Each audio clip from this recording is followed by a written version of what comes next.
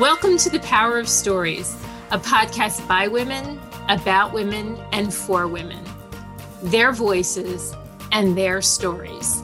I am Sharon Catherine D'Agostino, a passionate advocate for the empowerment of women and girls everywhere, and the founder of sayitforward.org. And I'm Yodit Kiflay-Smith, a creative dedicated to making sure the voices and stories of women are heard. I have the privilege of working with Sharon on sayitforward.org to do just that. In this podcast, you will meet courageous women from around the world whose unique path to empowerment will leave you encouraged and inspired. Today, we have Helen Tai joining us from Bucks County, Pennsylvania in the U.S. Like many women, Helen Tai has held many roles. She has had successful careers as an entrepreneur and innovator in corporate America, and at the same time has been highly engaged in public service. Helen has held local and state elected offices and continues to be committed to advocacy and addressing injustices in her community. We are so thrilled to have you here with us today, Helen. Thank you. Thank you, Yodit. It's a pleasure to be here. I am so excited to be talking with you today. Yodit and I have so looked forward to this. What in your own life do you think sparked your high level of engagement in the political process and in political activism? There are a couple things that go way back to my childhood. I'm not even quite sure how, but even at a young age, I was always an environmentalist. Maybe it was a little bit having to do with my parents came from China and then moved to the United States when they went to grad school. There was an appreciation for all that we had and not wasting things. And I remember my dad would make us use paper towels more than once. And so when I was little, my friends and I started this little club. And I don't know if you remember, there was this little cartoon character called Woodsy Owl. And he was a little environmentalist owl. And his mantra was, give a hoot, don't pollute. So we started a little Woodsy Owl club and we pick up garbage. So that was something that very early in my life, it was very important to me that we not pollute the earth and that we take care of it. Growing up, our family was the only Asian American family in my school. We did experience some racism, mostly from other children. I would experience it, and it just never felt fair. Like I knew there was nothing wrong with me or different about, well, obviously I was different racially. I don't consider myself a violent person, but my mom told me one time I got in trouble at school because some little boy said something racist to me, and apparently I punched him. I must have blocked that because I don't remember that. But those kinds of things, like they burn deep into your psyche. And it was something I didn't want, obviously myself, I didn't want to experience, but I also didn't want other people to experience it. So I think that's really what started me on this journey. We mentioned in introducing you that you've been a part of the corporate world and then as an entrepreneur, being involved in those roles and then later on saying, okay, this is the time to be more focused politically. So what was that jump like? I've always, believed it's important to vote. And so I would, vote in primaries and general elections, so I didn't miss elections. And I would write my representatives mostly about environmental issues. And that was back in the days when, you had to type it before computers. And I felt like, that I was doing my civic duty by doing that. And what changed for me was during the Bush administration, the second Bush administration mostly, I just felt like so many of their policies were completely opposite of what I believed in, obviously environmentally, but also in terms of women's rights, the war that they undertook in Iraq and Afghanistan. At that point, I would be driving to work, listening to NPR and just like screaming whenever I heard what they were saying. And it was just at this point where I thought, you know what, it's not enough just to vote. I have to do more. I started out by organizing phone banks for people who were running for office that I supported. And I started also knocking on doors for political candidates. And that was very empowering. I felt like I met a lot of people who were like-minded, who wanted to change things. Having conversations with voters, whether on the phone or at their doors, showed me that I could make a difference. A lot of times people agreed, but maybe, and that would be great if they were already planning to vote for the person I was supporting. It was affirming. But sometimes people weren't aware, or people maybe agreed, but had no interest in voting. And so to be able to influence that and to get people to see that they have a role to play and that they can change things, it was really wonderful. So I became pretty active in my local Democratic committee. I used my professional background and I said, you know what, we need a strategic plan.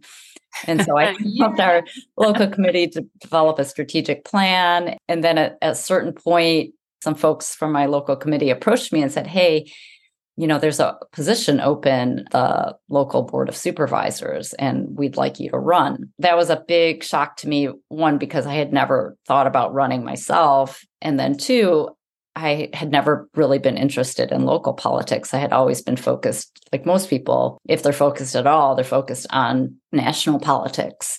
I first asked how long the term was, and they said 6 years. And that I was like, oh my gosh, that's really a long time. So my original response was no, I'm too busy. This was after I had started my own consulting business. And so I was, really trying to make that work, and it can really take over your life and you don't necessarily have control over your schedule. After talking about it, I did say, okay, well, I'll think about it. And I talked with the folks more and more and realized that I was so fortunate that I lived in this community where people have a long tradition of service, and that our community, I feel like, is very special because of all the people who have contributed and continue to contribute. And I thought, you know what, I've been living here at that point. I've been living there for 13 years, was working all the time and just gaining the benefits of what all these other folks have done. So at that point, I agreed to run. And then my life really changed, because then I was at this much higher level of community service and in the public eye. I couldn't go to the grocery store in my sweatpants anymore because I would see people all the time and they'd say, hey, Helen, what's going on with this? Or can you help me with that? It was really an interesting transformation because I was the first local elected official in my township to really engage the public. Most people, they would do their job, make sure the roads were paved and such. I saw things happening that I thought were potentially damaging for our community. So I really engaged the public to come out and speak up. And then we were able to flip our board, which had been majority Republican for all time. And then we were able to start making positive change instead of just, for the first 2 years I was there, I was blocking bad things. And then we started making positive change. And so it transformed me too, because I saw the possibilities. If I could get people engaged, that we could really make change. And so that was really invigorating. Would you help us understand what that transition was from being politically active to being a candidate? When I ran for the local office, the board was 5 older white men. And so I was the only woman on the board, and a little bit or a lot younger than most of the board. There was some condescension. And I think it wasn't until I started getting more of the community involved that they saw that I wasn't some stupid girl that they could just manipulate. It was certainly harder than working in the corporate world, which is also dominated by men. But there are also a lot of women leaders. In this case, I was the only woman on the board. It was a little bit lonely, but it was also really a good thing because I wanted to make that change. And I think other people were inspired by that. And then when I ran for state office, there are obviously a lot of women state representatives, but we were still also very few as a percentage. That has changed a lot, actually, in the last, I ran for state office 5 years ago. Since then, a lot more women have joined, which has been really wonderful to see. it was a positive thing that people saw that women could be the right choice for an office. And then I saw also sometimes men getting mad that they didn't feel that that was right. And, everybody's for women's rights until it affects you personally, right? So you might have a man who really believes in women's rights, but if it displaces them, then maybe they're not so for it. And, I saw that too. But when I ran for state office on the Democratic side, there were 3 women who were interested. Once the Republicans saw that we only had female candidates, because they originally had, I think, 2 males and 1 female, they pushed the female candidate forward. There was like this little moment in time where being a woman running for office was an advantage, and maybe that will continue. Oftentimes there can be a blur between like your just personal life and like the things that you're doing publicly, and really finding that balance of not overextending yourself to the point where you no longer have, the things that you can do for yourself or your family. So how was that transition for you? It can become all consuming. When people see that you're effective, then more people want you to help them with, whatever they're working on. So I felt in the last couple of years that I've gotten really overextended. After my term ended as state representative, then, several organizations asked me to join their boards, and I was very selective at the beginning. I joined the board of an environmental organization and of a gun safety organization because those were 2 of my passion areas. That was really good, and I felt like I was making a positive impact with those 2 organizations. And then George Floyd was murdered, and the local NAACP chapter asked me to help lead a criminal justice committee, and I just couldn't say no. It was so important to me and, to the world. And so I do feel like that's something I need to do better. And I have started backing off of certain things because I can't balance it all. It gets very stressful. In my corporate work, to me, it was never like these existential issues, right? Like whether we sold more products didn't have the same impact emotionally for me that preventing police violence against Black people or stopping people who shouldn't have guns from accessing them. Those to me are so emotional. And so it's not just the time, but it's also just the emotional aspect of the work that I'm doing. It can sometimes be exhausting, but then at the same time, it can be very energizing.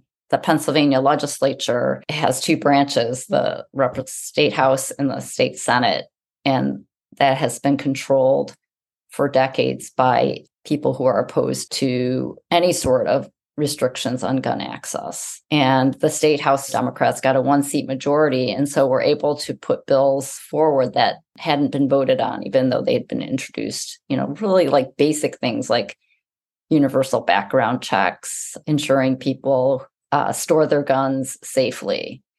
And we were able to get votes on those, which was a huge victory for us, after working on this for so long and nothing ever happening. That was very rewarding. And then also seeing a lot of the money that Biden has allocated toward environmental work, climate change and mitigation, those kinds of things are what we're working toward changing. And so that's very rewarding too. So that's why I can't say no a lot of times because I feel like we got to do this. We have to do this. Somebody has to do it.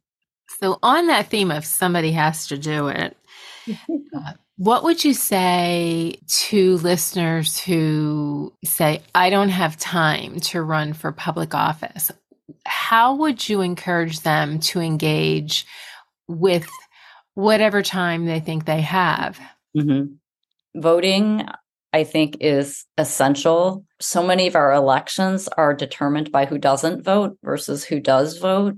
It's a right, but it's also a privilege. There are many, many societies and countries where you don't really have a fair vote, or there's only one candidate, or you're not even able to vote. And so I feel like that's such a sacred responsibility. So voting, educating yourself on the candidates and on the issues, Voting itself is very easy. Educating yourself maybe isn't necessarily easy because there is a lot of misinformation. Of course, not everybody can run for office. Not everybody should run for office, but you can always support candidates who you believe in. You can help them by making phone calls. You can knock doors. You can tell your friends and neighbors. You can donate money. And then, there are smaller things too. As I mentioned, I belong to a few different boards, and the board service, it's not that time consuming. But if you don't want to serve on a board, you can also do tasks for different boards. So, like on the NAACP committee that I've been working with, sometimes we just need somebody who can write stuff for us. So if you're a good writer and you're willing to write a press release for us or write a letter for us or something like that. So there's always small things you can do, and you can use your talents. And I think that's really important. A lot of times people feel like I'm not using my talents and they're being forced to do, say, like administrative things like stuff envelopes. Most people have some talents. If you have like graphic design talent, IT talent, those are really necessary for campaigns and for most organizations that are trying to do advocacy work. And listening to your story, it's clear that from a young age, you believe that you had a voice. How can we all encourage other women and girls to confidently use their voice and claim their power? I think the best way is to lead by example. There's, of course, the famous quote from Mahatma Gandhi, "Be the change you want to see in the world." And it's so true, because so many people sit on the sidelines either waiting for somebody else to change it or not believing it can change. I ran into a couple people last week, which really surprised me. There was one man, he was running for school board in probably one of the toughest districts in the county. And he told me that he still had my campaign sign and that I had inspired him to run. Wow. And it was so touching. And then another woman I just talked with last week, because we were all celebrating the elections, and she said that when I ran is when she got involved politically, and now she's very engaged. Being out there and doing these things and letting girls and women see there are other women out there who are doing this. We just have our first Black woman Speaker of the House and the state representatives this year. And every time I hear her speak, I'm so inspired. She's so passionate. She's so intelligent, and she's so strategic, and she's making things happen. That inspires me. And I think she inspires others. The best way is really just to do what you want, be the change you want to see in the world, and others will see that too. Well, Helen, thank you so much for your time. One thing that I got is just the importance of doing the little things that really have profound impact. And so thank you so much for being with us. To our listeners, thank you as always for listening to this episode of the Power of Stories podcast. Helen, thank you for joining us today, especially loving what you said to remind us that voting is a sacred responsibility. It's an important reminder for every election. Thank you, Yodit. Love doing this with you each time. And big thanks to Lisa DeGiovine, who is the co-producer and editor of the Power of Stories podcast. Helen, is there something that you would like to leave our listeners with? Sharon, you've always been such an advocate for women and women's voices. And I think doing things like this with Yodit to highlight the stories of women. I think it's really important for girls, women, and men to hear these stories. So thank you for doing it. And we'll just keep working and keep doing our little part to change the world. And to our listeners, we invite you to visit sayitforward.org, a place where you are welcome to share one or more stories about your unique path to empowerment. Or you can read the stories of other women and girls. This is Sharon Catherine D'Agostino and Yodit Kiflay-Smith, signing off for now and hoping you'll join us for our next episode of the Power of Stories podcast. If you enjoyed this podcast, we do hope you'll give us a review and recommend the Power of Stories to a friend. And lastly, we want to remind you of the power of your story.